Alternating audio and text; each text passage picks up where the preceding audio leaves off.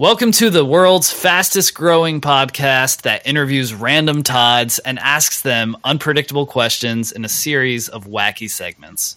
Here at the Toddcast, we believe every Todd has a story, and we want to hear it.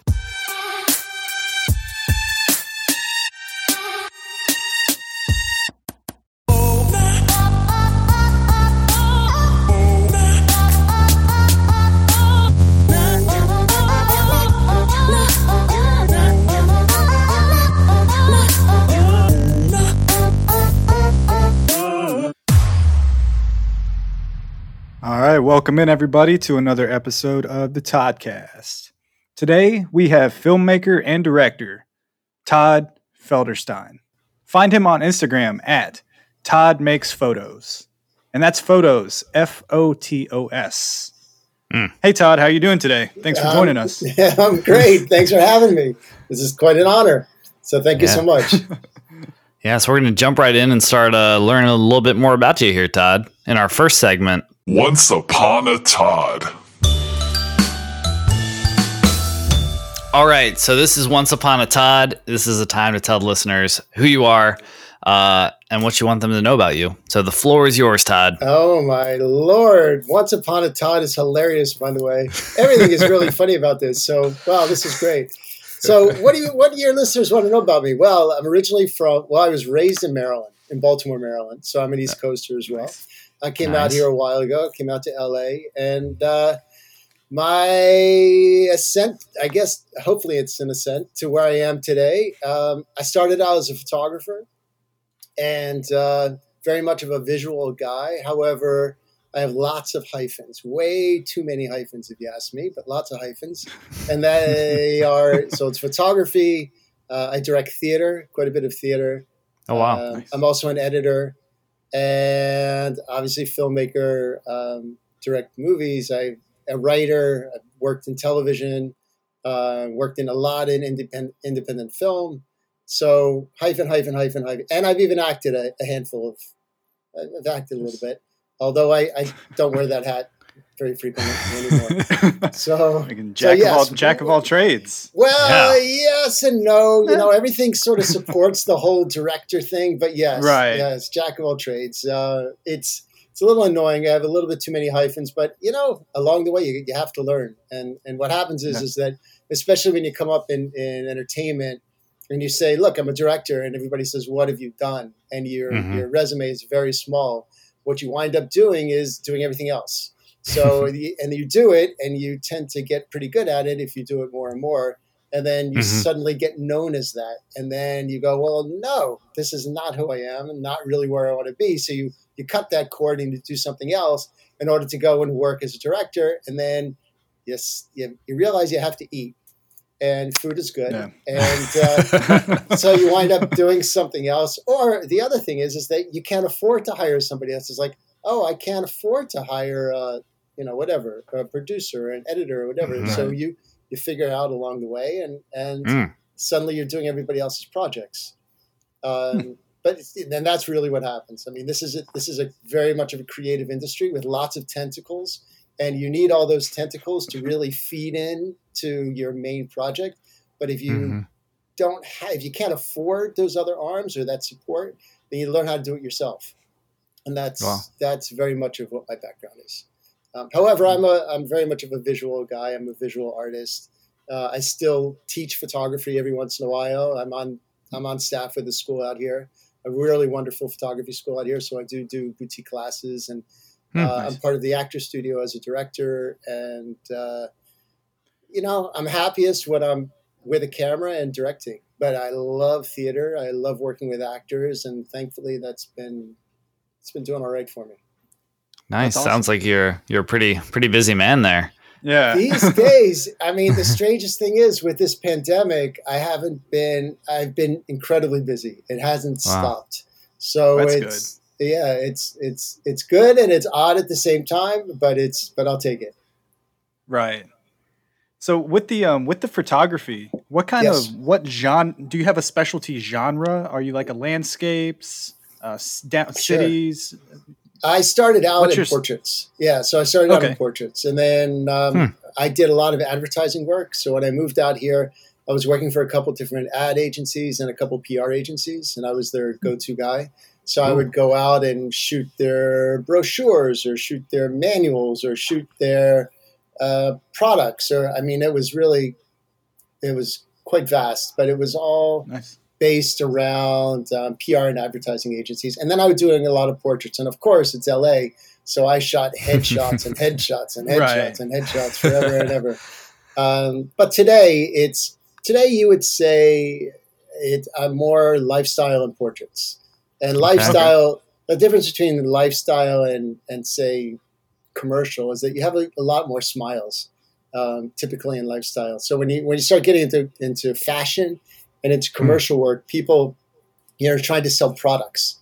So it's a lot more geared towards products and less towards the person. And I'm more people oriented. So I bring out things in people. I bring out emotion. I bring out whatever, which is also a direct transition to my directing. So those two definitely overlap. Oh, that's awesome. Can you? I know Michael was looking for headshots recently. I'm going to do a screen. I'll do a screen capture right now, and you can use it. Perfect. That'd be great. We need that. We're trying to put the Toddcast out there to everybody. So we need professional headshots, of course. Oh, of course. It's the logical next step here. Yes. You want a screen capture? I'll press the button. He's a real pro. There you go. So what made you do the transition? I know you say you kind of started in the photography realm with like still photos. Right. I guess what was that step into filmmaking? And I guess what are some of the key differences from your perspective? Oh, sure. Well, the obvious is still versus motion, but I'll tell you, the funniest thing is, and this was a while ago. So this was back in the 90s. So when I came out and I was talking to, I needed a job, and I would go to photo studios, very high-end photo studios, and I would say, look, I want to be an assistant. And they would say, okay, great. Where do you see yourself in 5 years? And I'd say, directing movies. And they'd say, and they wouldn't necessarily, but that was very honest for me. And the funny thing is that today, if you were to say that, they'd say, okay, because today it's defined as still and motion. So if you look at a lot of photographers and you look at their websites or whatever else, they have a category for still work, and then they have a category for motion work. So it's very acceptable. But back when I was coming up, it was not acceptable. You were one or the other. So I sort of shot myself in the foot a little bit. Due to technical difficulties, we lost Todd's microphone signal. So we had to restart the system and pick up here very naturally, of course. Okay. So I started in photography, and I was one of the guys who as a kid, I always had a camera in my hand, and I was, my parents had, the funny thing is my parents had wedding presents, which were camera gear, and they knew nothing about cameras. So I was the little kid who would pick up the cameras and the Polaroid cameras, and I was always running around the house shooting with a Polaroid, and then my first Pentax. And at the same time, they also had, they were given a Super 8 movie projector. Suddenly, I'm not 25, but a Super 8 movie projector and also a movie camera. So I was always running around shooting movies. Really, as like a 5-year-old. And then the rest of the time I would go into the basement and rent. Oh my God, this is really going to tell you how old I am. And I would go to the library and rent Super 8 movies, the reels. Oh, yeah. And I would watch The Little Rascals and The Great Train Robbery. And I don't remember. I really don't remember the other ones. But I would project them on the wall and sit there and just watch movies. And that was my childhood. So, something was there, something sort of, and then coming out here. So what happened is I was looking for a job, and I would go to photo studios as an assistant, and I'd say, look, I want to learn from you guys. I want to be an assistant. And they would say, where do you see yourself in 5 years? And I would say, directing movies. And those two, even though that's widely acceptable today, it wasn't acceptable back in those days. So I wound up starting from the ground up. I was a PA, production assistant, and I got coffee for some of the best of them, and then went from there to a assistant coordinator, to a coordinator, to a production manager, to a line producer, ultimately to a producer. So I did the whole route in indie film and commercials and trailers and all that stuff, all at the same time, directing lots of theater and keeping my director hat, tightly in my back pocket, knowing this is really where I want to be. So I became very familiar with the set and editing. And then, film schools are so popular today. I'm not condoning them, but I'm not poo-pooing them either. Yeah. I wound up going to a film school out here, which was a community college that really allowed me just to jump in and make films. I didn't want to go through all the academia. I didn't want to go and get into the politics. I wanted to go to school and make film. So I got into one. It was inexpensive, and I started shooting movies, right away. Sweet. And it was the same one. It predates you guys, but if you know the Hughes brothers, I came in right as they were coming out. So they were, they were sort of the big and they went in at 20 years old. So they got a feature. They were like the Sundance darlings at 20 years old, and they popped out and they sort of exploded. Wow. I don't know if they've done anything recently. I think the last one they did was a really cool movie. It's going to sound like every other one. A guy walking through the desert. Post-apocalyptic world. I guess that gives me a question. What's one of the favorite scenes you've shot in so far in your career? Ooh, that's a great question. Yeah, it's a really great question. I tell you, the funny thing is that with me, when I work with, I had someone ask me this question the other day, and because I do a lot of theater, and I created this online theater platform during the pandemic. And somebody said to me, when you're watching somebody else's play, do you wish you were directing it? Huh. And I said, no, but I do see beats that they miss, and I wish that they would hit those beats. And sometimes when I see my own productions, I go, ooh, there's a beat that I missed, or there's a beat that I missed. So that's one big thing. But as far as scenes, there's I did a bunch of collaborative films. Okay. You could do a whole podcast on those, but it's a collaborative film. There's multiple directors on them. Yeah. And I did one where my DP, my director of photography, happens to be David Fincher's lighting designer today. And we created this set where it was about a guy who was on death row.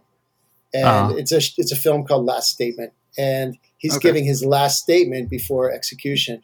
And he's sitting in a warehouse, and he's surrounded by candles, and it's really gently lit. And it's a beautiful scene. It really is a beautiful scene. So that's something that I really enjoyed. Nice. But I'm very moved by performances.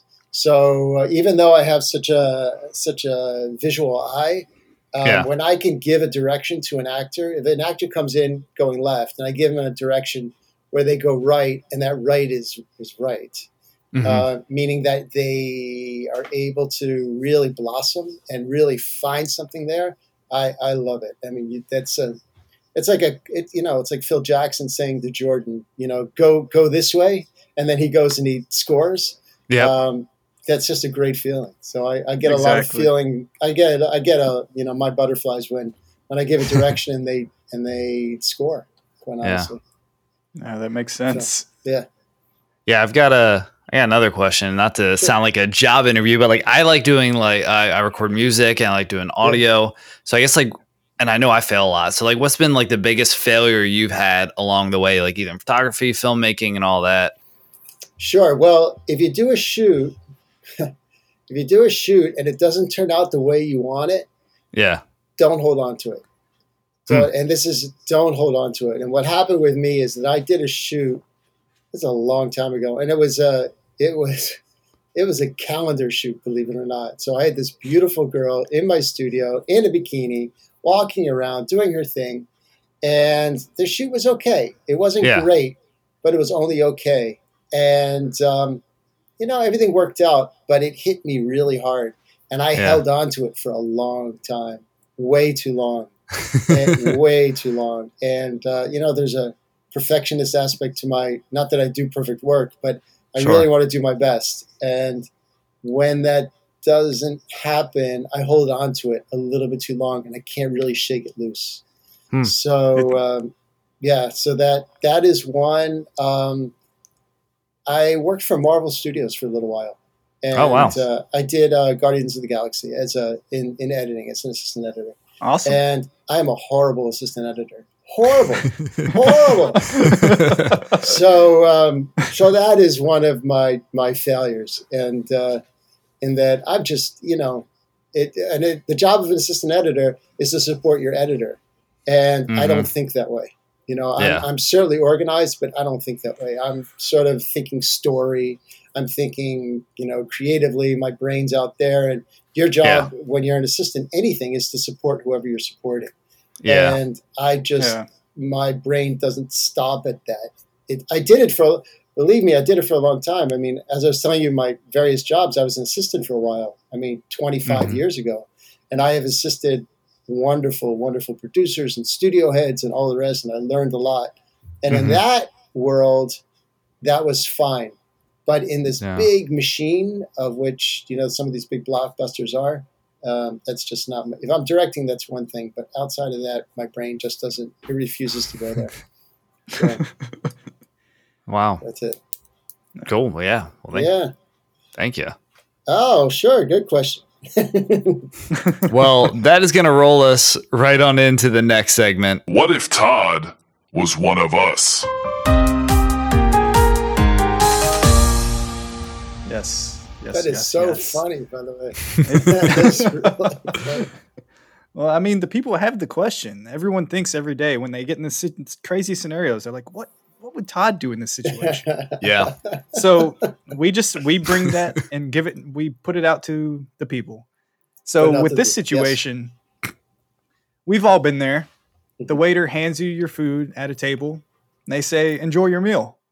And your inherent response is, you too. Same goes with if you're at a movie theater and you get your popcorn and your snacks and they're like, enjoy your show. And you say, you too. So I know I always feel like an idiot in those situations where I tell them you too, and they're obviously not watching the movie. They're not eating. How do you recover from that? Or do you just take it in? What do you do in that situation? If you were to say you too, or, In the back of my mind, my internal voice sometimes is much louder than my external voice. So my internal voice is going, "You idiot! Who cares?" Right. And my external voice is smiling. It's just like, oh, and then move on. Just move on. So as we discussed earlier, sometimes I hold on to things a little bit longer than need be. So. I try to let it go. Just let it go, let it flow, that kind of thing. I need to take that advice because, 2 years and 3 days ago, I had this exact situation happen and I still think about it daily. And so I've done this I've done both in both of these situations. And I have, I guess, two kind of stories with it. Okay. The first one was with enjoy your meal. Mm-hmm. And the waiter told me that, and I said, you too. And then I pulled out the other chair next to me and tried to get them to sit down next to me. And I was just going to share my meal with them. They obviously did not accept. And I had a different waiter come to me afterwards, but still that's, I don't know. I guess creeped out the waiter. I guess that's not the right thing to do. And then with the movie, I did kind of the same thing. I invited them to come watch the movie with me. And once again, that did not work out. So I guess if I was a Todd, I would say don't invite the waiter or the movie theater cashier to come eat the food or watch a movie with you. Unless, would you do that? There's an unless. Ooh, yes. Unless your waiter is a waitress. I'm still a bachelor. No. So if your waiter is a waitress and you have some kind of chemistry there and she's willing to give up her job in order to go and dine with you, then I would say absolutely. And if the same goes with your cashier. Yeah, that so happens. If your cashier is, you never know. You never know. That's true. Love may be on the horizon. I'm a bachelor as well, and I've had so many women just want to throw their careers away just to be with me. And it's nice to hear someone else have that rationale behind it, because some people think it's crazy, but it's just it's never. It's because, what would bread do? What would bread do? What would bread do? Yeah, so everyone out there, I mean, I guess don't hold on to it. We all make this Don't mistake, hold on to it. Yes, exactly. I mean, my voice inside, I would say, boy, I'm such an idiot or whatever. I'd smile or say something, but move on. Just keep on moving on. What about you, Michael? Have you been in this situation? Yeah, normally in these, I like to double down the awkwardness and just like kind of over explain why I said you too. And it just makes it worse. I'm like, well, now I feel awkward. So you're and they already probably felt awkward that I said it, but I just want to make sure that they also feel. So then we're just bonding together that way. And so like, I guess with the awkwardness brought up on a scale of 1 to 10, how would you, the responses I gave earlier, how would you rate my reactions on an awkward scale of 1 to 10? Talking to me or Todd? Both of you. I need this advice to know how awkward that really was. I would give it a 3. I mean, it wasn't that awkward? No, I think that was a smooth recovery. Yeah, I think so too. Yeah. Well, okay. I was giving it way too many. You were really taking it home. Yeah, I mean, like I said, I've been dwelling on it for so long. I guess that's the right thing to do. No, there are bigger fish out there. According to Michael and Todd, that's the best thing to do. Probably is just invite your waiter or waitress to sit down with you, enjoy your meal, or your cashier to come watch the movie with you. Or just let it go. Or just let it go. Yes, and laugh it off. Find the humor in everything. Just find the humor. Laugh it off. All right. It's like when you're on the phone with somebody, and you know, there are all those automatic hello, how are you? And it's the same thing when you really don't want to know how these people are. You pick up the phone and you say, hey, how are you? It's like, why am I saying that? And it's the same thing at the end. You know, you finish off a call, typically if it's business, and you say, have a nice day, whatever. And sometimes you anticipate how people are going to end their call, and you answer it inappropriately because you say to them, one thing, they say to you another, and you're completely in two different ballparks. And you're like, okay, well, Same difference. I guess with the have a nice day, has anyone ever checked up to see how your day really went after they told you to have a nice day? That would be very funny. I like that. Like, I told you to have a nice day. How has your day been? Text like periodic updates through the day. Yeah, exactly. Just text me. Text me. Somebody should you should come up with that app, like a nice day app, just to say, I like this. So just to check in, how is your day going? And just, it can be a scale from 1 to 5. And if the day isn't going well enough, then you have to do something in order to goose their day. Oh, hey, I like it. Copyrighted. Very altruist. There we go. Also could be a great way to get your phone number blocked from all your friends. Yes. That's true. But like, why are you so interested in my day? Just every day. I don't want. Just tell me about your day. I'm a great friend. Stay away from me. I don't have my own life. I need yours. How did you get this number? Who are you? It's just like all the telemarketers that call you. Yeah. Oh man. 3 weeks later, you text the telemarketer like, "Hey," or your Uber driver. I really hope you've had a great day. Like, that's funny. Yeah, that's funny. Well, you know what else is funny, Brad? It's time to prod Todd. His face. All right, you heard it here first. It's time to prod Todd. So this is not as intimidating. It's just a series of random questions. I thought you said intimate. The first question being, what is the last thing that you ate? Oh, eggs. Ooh, today yum. I had eggs. Yeah, Yummy. eggs and scrambled, eggs poached. No, they were, well, it started out as an omelet, but they stuck to the pan. So it was 3 eggs, 1 yolk, 2 egg whites. And then I had some vegan sausages to go with my eggs. Ooh. So yes, that was it. Yum. Nice. But so the omelet turned into scrambled. It was good. But you said the last thing was actually a vegan oatmeal cookie. Ooh. How was it? It was very good. I went to the farmer's market today and picked up a vegan oatmeal cookie, and that was my big splurge. So that was the last thing that I ate. So it's fresh.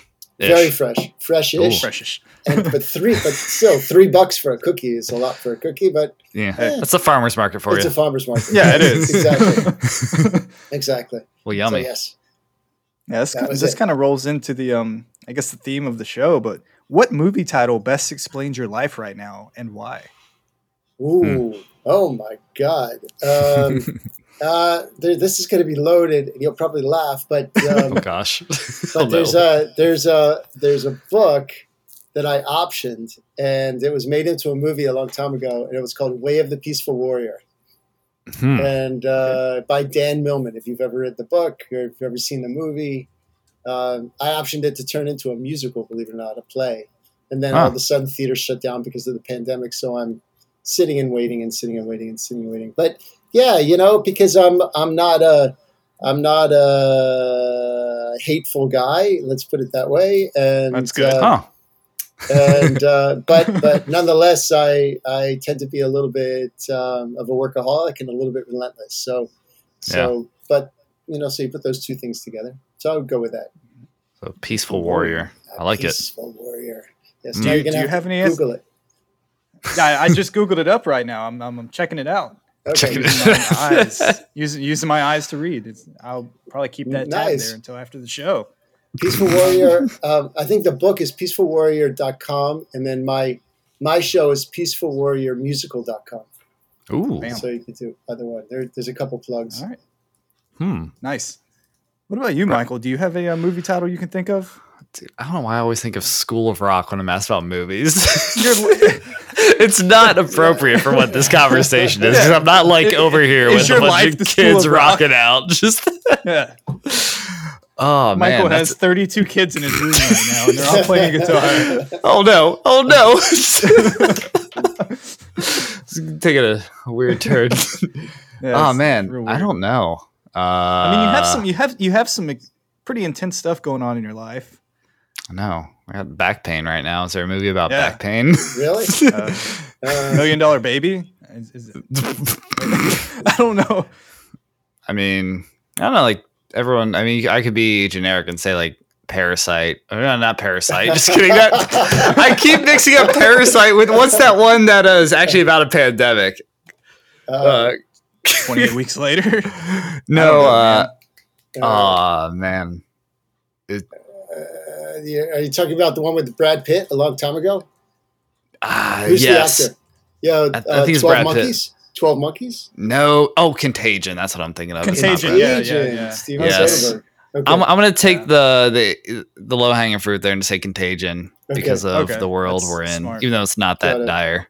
It's either that or School of Rock. So there you go, Brad. What is yours? Nowhere in between. Put the two together. It's a musical. That's a movie right there. Let's do a musical about a pandemic. Oh God. School of Rock / Contagion. Online School of Rock, because you have to do virtual School of Rock now. Everyone's sitting at their computers at a Zoom meeting with their instrument. Yes. It just horribly all comes together. Just so out of time. It would be great. It would put Hamilton to shame. I'm already writing it down. That's it. There we go. Just give us like a credit at the very end, maybe. Done. Yeah. Done. Brad, what is yours before I ask him the next question? Oh, mine? Yeah, what's your movie title? I went golfing last week, so I would say Happy Gilmore. Happy Gilmore. Oh. Yeah. Is that your swing? Yes, it's my swing. I got in a fight with Bob Barker. Really? Yeah, it was. Shooter McGavin was there. It was a real weird situation. Nice. So yeah, it basically was Happy Gilmore actually. So how was your game? No, it wasn't great. I shot a 92. 92. Really? That's not bad. That's a respectable game in my books. Yeah.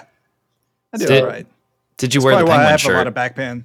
I did wear the penguin shirt actually. It's my lucky golf shirt and my lucky podcasting shirt. So you could have said Caddyshack if you even know what Caddyshack is. Yeah, I do. Okay.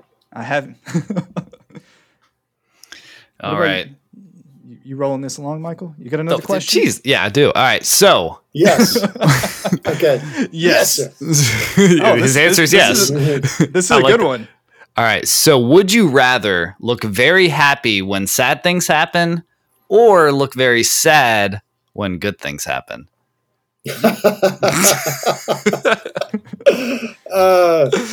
No, I would rather look very happy when sad things happen, because I want to be happy when happy things happen. Yeah, that's You true. know? That's So, true. yes. So okay, that's a good way to look at it. Yeah, I mean, I can't be sad when happy things happen. That's horrible. Yeah, because you're sad when sad things happen still. Mhm. Yeah, so I would be.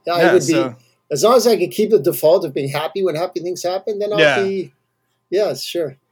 Okay. I don't want to be I think that makes Pollyanna, but sense. Yeah, I don't know how that's people are gonna be very upset at you, but at least they'll be like, maybe you're shining a light, maybe you're bringing Yes. food up for people and stuff. So I I think love that. that's You're a gonna good way to look find at it. you're going to find that Todd. Actually, I'm very curious about that. About this is that Todds tend to be kind people. There's something about Todd, the name Todd.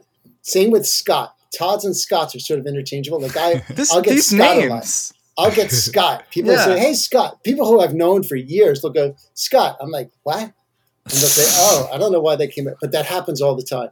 If you ask Todd, if you ask another Todd, what name do you normally get called when it's not Todd? They'll say Scott. We've heard that a couple times actually Yes. from some of the Todds. I wonder if that's the same with Scotts. Do Scotts get Todds? Ooh. Get Todded? That's a good question. Very good. Get Todded. Get I'll have to- Todded. Get Todded. we I have like to- that verb. You've been Todded. You've been Todded. That's good. You've been Todded. You've been Todded. Very nice. Oh man. Oh, so what's your opinion on the 5-second rule for food? Oh, no. That's way too short. It's way too short. Oh, It's way too short. So, 3-day rule. well, maybe not. Maybe not. But I would go up to about 15 seconds. I'm not a 5-second person. I would say 15 seconds is good. Do you have like a deviation? Like, can you go 3 seconds over, or are you like strictly at 15? Like at 16 seconds, the germs are just like just It overriding. depends on the food. It depends on the food. If the food is mushy and is like being absorbed into the floor, then Mashed potatoes. then I rule that out. But if it's something that's a little bit harder and almost bounces off the floor, then I think we're good to go. Because I look at that shell. Yes. Let's say, what would be a good example? Jello. Mashed potatoes was very good. So if it's mashed potatoes. If a mashed potato hits the floor, 3 seconds, I'm going to stick to it. But if it's a jelly bean, jelly bean could jelly bean could be there for months. Oh yeah, exactly. That thing's got a like protective shell on the outside of it. You're good. No problem. You find it under the couch when you're moving out of your apartment. You're like, oh, jelly bean. It's still good. So like good. It's perfect. Yes, jelly beans, grapes. You're washing grapes in the sink. One escapes and hits the floor. You're like, it's okay. We're back. So, now, does it matter like what part of the floor? Because like if it rolls under like the little cabinet, cabinet area where like it seems dusty, or if it's in the middle of the floor. No, I guess that kind of brings it. Yeah. Like if it's hidden, if it's going into some nether region where it's dark and dusty, I would almost say let's leave it for the next generation of people who are going to this place. Yes. So like if you drop it as a grape and you find it as a raisin, do you still eat it? Because now it's a different food completely. It depends on how long it's been since I've made a movie. Does the rule apply? If I haven't worked in a really long time, then I eat it. And, yes.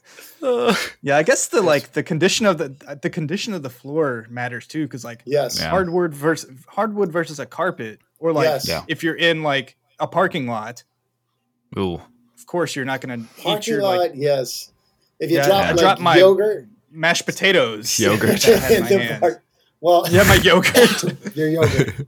If you're walking out of a supermarket and you drop your yogurt, I wouldn't scoop the yogurt back into the can and go into the jar and go, life is good. Don't worry about it. Yeah, we're good. I think that yogurt would be retired. That makes sense. Yes. I think this might be a good question to post and have people get some feedback on. I like it. Yeah. There's a lot going on here because we have 2 dogs, and that's always a rule I look for. I look for the hairs Because like we could have just cleaned. It could be like a super clean surface, right?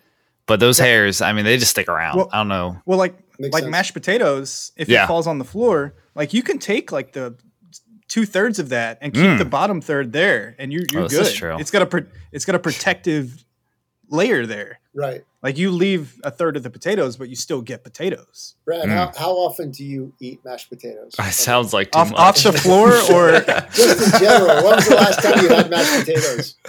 It's been more than it was actually like 4 days ago. Well, okay. Yeah. They're still on your brain. You've got mashed potatoes. Before that, it's probably been like a year. So wow. I'm not a big potato man. I haven't had a mashed potato in a really long time, but now I'm jonesing for some mashed potatoes. So don't drop them. Yeah, I will not. After this, I'm going to go back. I'm going to go to the store and start mashing potatoes. Probably while I'm still in the store. They're going to be like, out in the parking lot. Just this. Exactly. You get kicked out of the store. There's a guy over here punching all the potatoes. Get him out of here. Hands and mashing them. What's going on? He's walking around the produce aisle with a potato masher. Did he pay for that? He's a madman. No.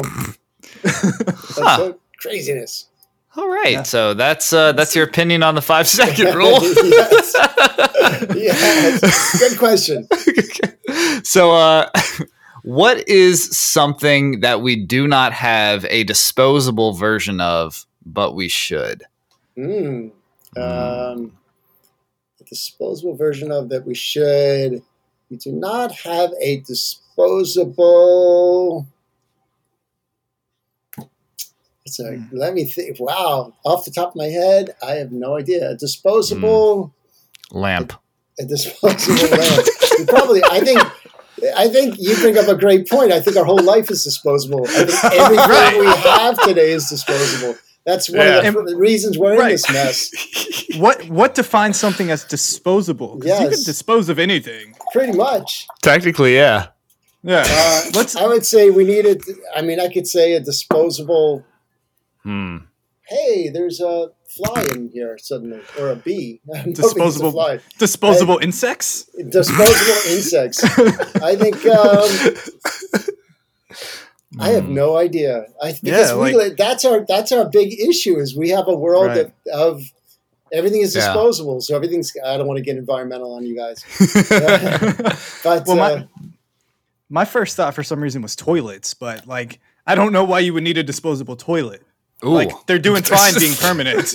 They're doing great unless you're like out and about. Yeah, and you don't have a toilet. It's like a quick and you build just like toilet. You pop it up. But and it's biodegradable.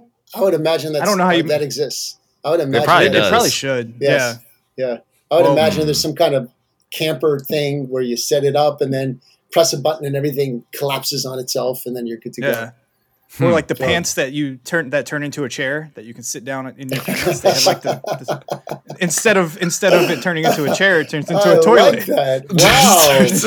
I like that. That's amazing. I'm wearing my pants / toilet today. Wow, that's incredible. Does that really exist? Yeah. I think so. I think I've seen it. That's great.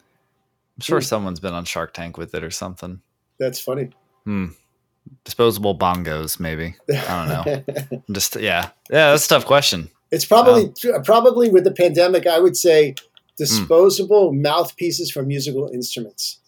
Ooh. So you can go and play, and then you just take your mouthpiece and throw it away. It's like I grew up as a trumpet player, so disposable mouth. You play, take that mouthpiece, toss it, have something new that doesn't cost you an arm and a leg. How's that? Fair enough. Okay. I like it. Brad, you're on mute. You muted yourself. I don't know how. Don't know why. I don't know how. But for some reason, I was not thinking of woodwind instruments, and I was thinking of why would you need a disposable mouthpiece for your guitar? Like I'm playing guitar, I need this disposable mouthpiece. Some mouth guard. just so I don't grind my teeth. Yes. No, that's a pretty. I mean, I think, like we said, what defines something as disposable? I know. So, I mean, everything is disposable. Sadly, everything. I know. Soapboxing here. So I guess we'll just round this out with one of probably the best questions I've ever asked anybody. Yes. What qualities make you believe a walrus would be a great attorney? A walrus would be a great attorney. So, because like, in the cartoons, usually have the walrus who's very intelligent. It's because of their whiskers and their big teeth, that big tusk. You know, they look very, they look very intelligent. They look like something you would go to for advice. I think of that every time I see a walrus. I mean, I've seen like 3 of them, but I'm like, I feel like I need advice from this guy. Yes. Yes. He knows what's good. Yeah. I think they can. They're strong arguers too. I think they really fight for what they believe in. I've never seen one that has lost an argument.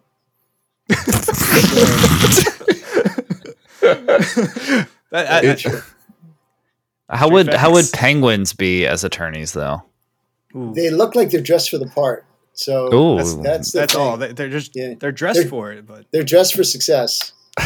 Without a doubt. What is another animal that would make a great attorney? Like defend you in like an elephant. I can see that. Yeah, an elephant. It's the tusk. Tusk really. That's sure, and they're also big tusk energy. You look into the eyes of an elephant; they just seem to know. Really, can you look in both of the eyes of an elephant, or can you only look at one at one time? I think you could have to do one and then jump to the other side, and one. Unless you're like far. You're far enough away and you can see both, but like I think that's they're on opposite sides. I guess I don't know. They are, yeah, they are. I sort of agree. So looking, they do seem trustworthy though. So they do. Again, I've never known an elephant to lie. So if what would happen if one attorney, there was a court case, and one person's attorney was an elephant and the other one's was a walrus? Who would win? That would be a good matchup. That would really. I would go. Hopefully, it'd be a good case, and the elephant was on the side of right, because I would really go for the elephant. pulling for the elephant, huh? I am pulling for the elephant. I have a thing for woolly mammoths, so all the same family. We're good to go. That makes sense. Yeah. Well, fortunately, in our lifetime, we'll probably see this happen. So this question will be answered. I'll be looking out, and when it does happen, I'm going to call you guys. Yes. To say you were right. You have anything else to add there, Michael, or has he been thoroughly prodded? If I'm thoroughly prodded. I believe we are done prodding Todd. On to the next segment. That's odd, Todd.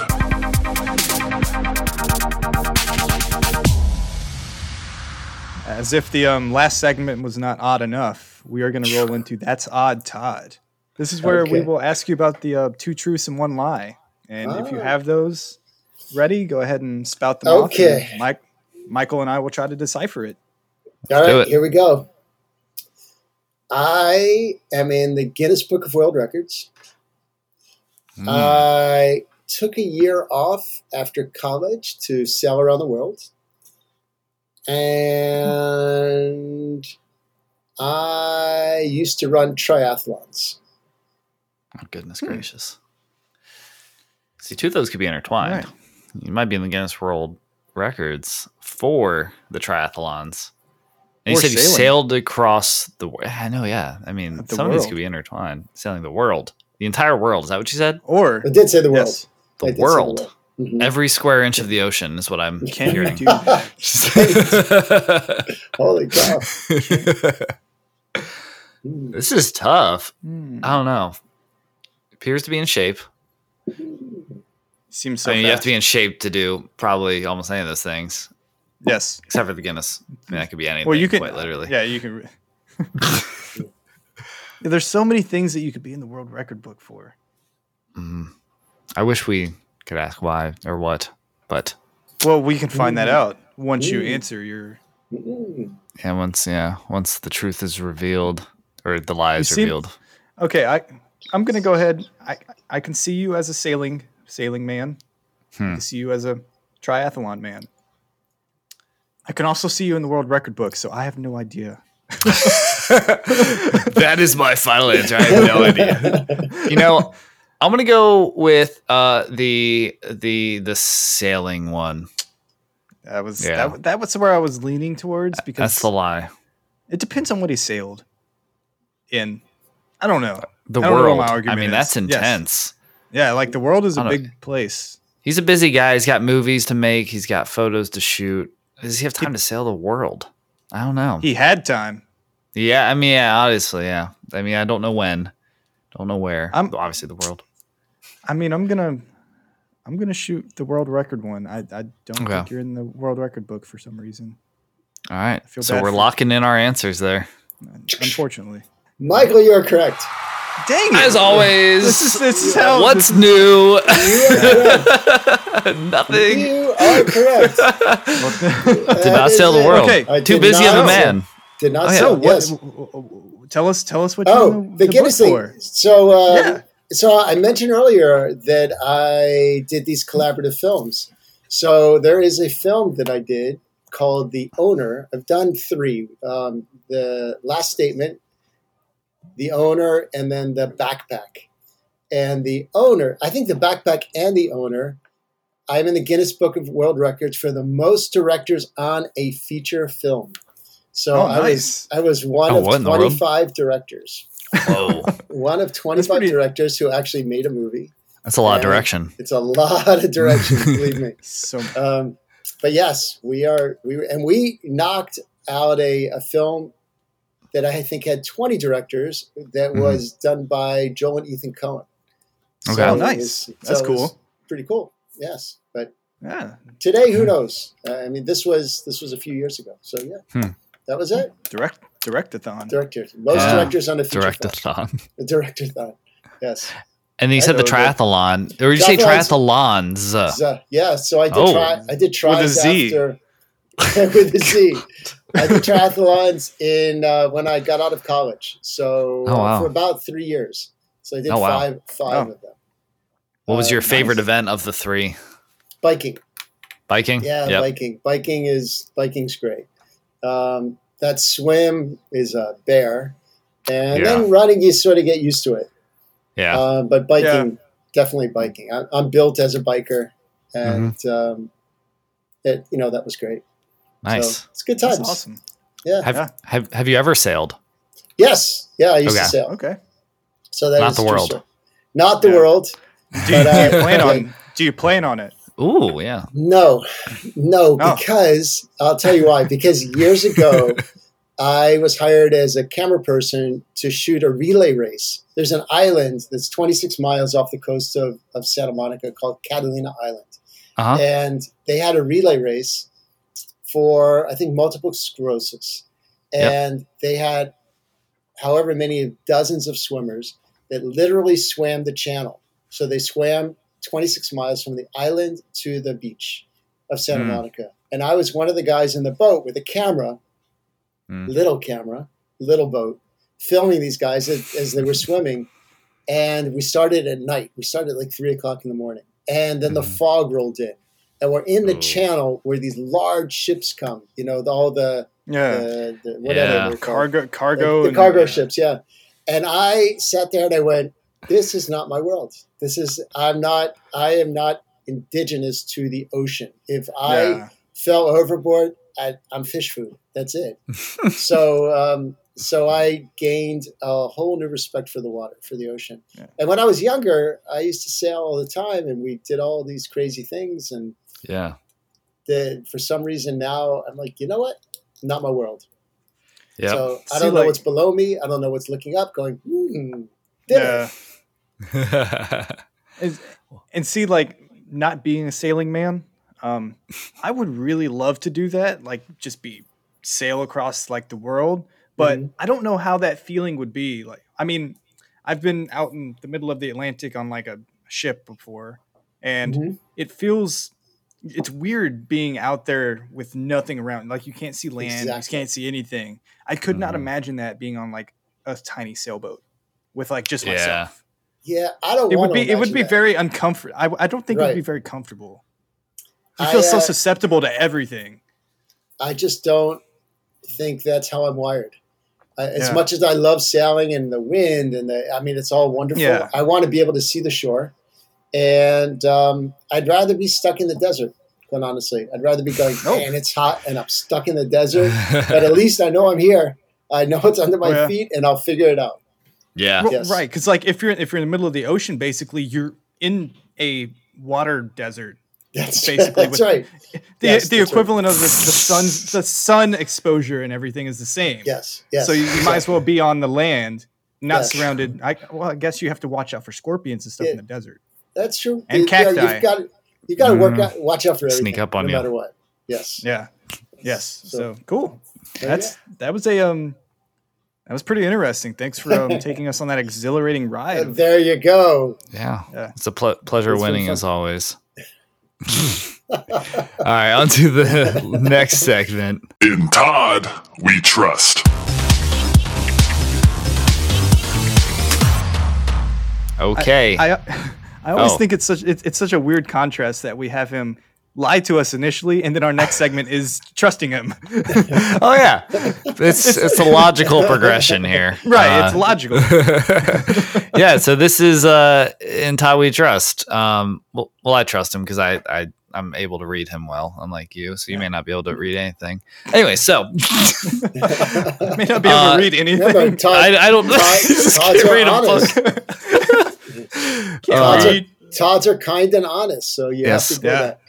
Yeah, yes, it's true. So I guess what's one piece of advice that you'd like to leave the listeners, or as we call them, the Todd Squad? I love the Todd Squad.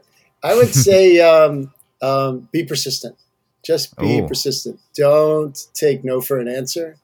And I mean, if you really feel it, then you have to keep going no matter what. And put in the work. Don't look for shortcuts. Put in the work. So I like it. Yeah, it's not about. I mean, crossing the finish line is great, but it's really that race is pretty awesome. And you'll certainly have wonderful peaks and horrible valleys, but learn from it. And I'm pretty darn optimistic, even on the most difficult day. So I would say just keep going and learn from everything. Learn, never stop. I love it. Yeah. I like how you kind of mentioned like don't obsess over that final outcome. No, just fall in love with that process, fall in love with the journey, persist and learn along the way. I love it. That's it. That's definitely something I think everybody does things and they always want to end it, but you don't appreciate what you're doing in the moment. Yeah. Exactly. Well, there's a big thing.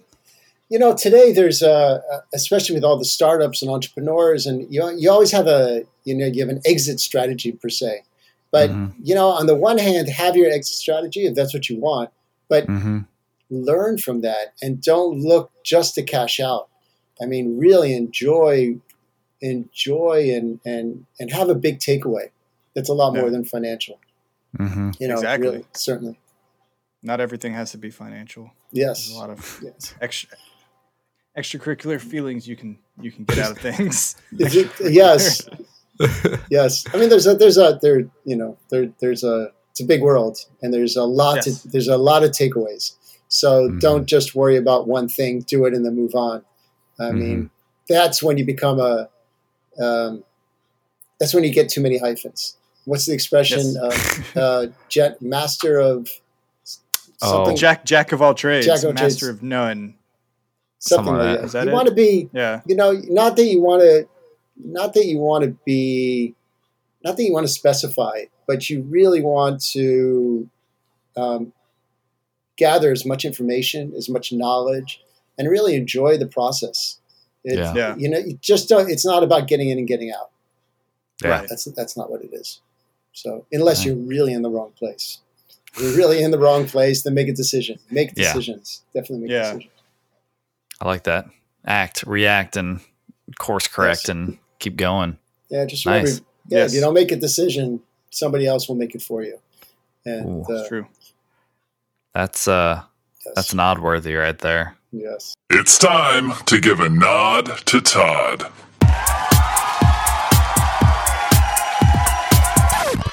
Tip of the old hat. Yes. Accept these nods, Todd. I will take it. My first Todd nod. That was wonderful. First of many, I can assure you. So I hope so. Yeah. Thank you. Yeah, we had a great time. Thanks for taking the time out. Oh, likewise. Joining us. Thanks for having me. Hey, if I could give one plug, one thing that we didn't bring in. Yep. We didn't plug it up. So one plug is when the whole pandemic started, and I mentioned that I have a big theater background, is I started something called Smartphone Theater and smartphonetheater.com. And every Friday at 5:00, we do it's a combination between a reading and a performance. And I have actors and playwrights from Broadway to Hollywood, and they all come in and they do new productions, new plays. So we started, and this is one of the reasons why I've been so busy, is we started literally March 27th. And I've had a show every week except for one. I took one weekend off. And it's been great. It's been fantastic. The original impetus was just because I have a wonderful creative community. It was all about just keeping everybody busy, keeping everybody working and doing the thing. You know, actors act, writers write, directors direct. And that's really what it was. But now it's grown, and we have audiences from, weekly audiences from 50 to 150 people. And, nice. Awesome. Which is great. And yesterday we did a book reading from the director of Mork and Mindy and Laverne and Shirley. Oh, wow. It was just awesome. It was fantastic. That's my big shout out. That's my big shout out. Yeah, this has been a little baby that I've been keeping going, since March 27th. And we're just going to keep it up, and that's it. So smartphonetheater.com, people come Fridays at 5. Fridays at 5 Pacific time. Okay. So for you people on the East Coast, it's 8:00. And nice. You may recognize some of the people on screen from some of your favorite shows.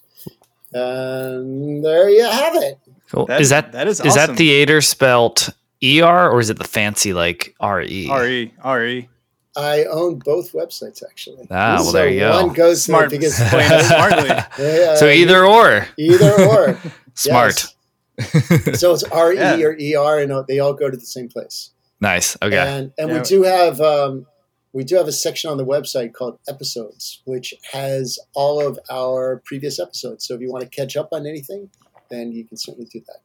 So I'm browsing through it right now. It looks awesome. Oh, cool. In fact, 2 weeks ago, we did a full length, and I had an amazing cast. And the actor who played our grandfather was a very recognizable guy. If you're a Seinfeld fan, he's on Seinfeld. And I mean, the cast was terrific from soup to nuts. But we've had, great people throughout. So Brad's checking it out. That's super cool. I like that a lot. And everybody out there, make sure you check that out. We'll plug the website into the description when the podcast is great. Thank you in the so podcast. Much. So cool. And thank you again, and everybody out there. In addition to checking out the website, smartphonetheater.com, go ahead and check him out on Instagram at Todd Makes Photos, and that's photos FOTOS. Yeah, that's actually my initials, TMF, so that's why it's photos with an F. Ooh, I see it. There you go. This guy. This guy's all over it. It's a thing. It's a thing. Well, I like it. I dig it. And while you're on Instagram following Todd, go ahead and head over to the Toddcast Pod. Go ahead and follow us and subscribe wherever you can find podcasts. Drop a 5-star review to show some love to the Todds of the world. If you're a Todd or know any Todds, slide into our DMs at the Toddcast Pod or email us at thetodcastpod@gmail.com. All right. And with that, I'm Michael. I'm Brad. And he's Todd. And he's Todd. This has been great. Thank you guys so much. Yes. Thank you. Thank you.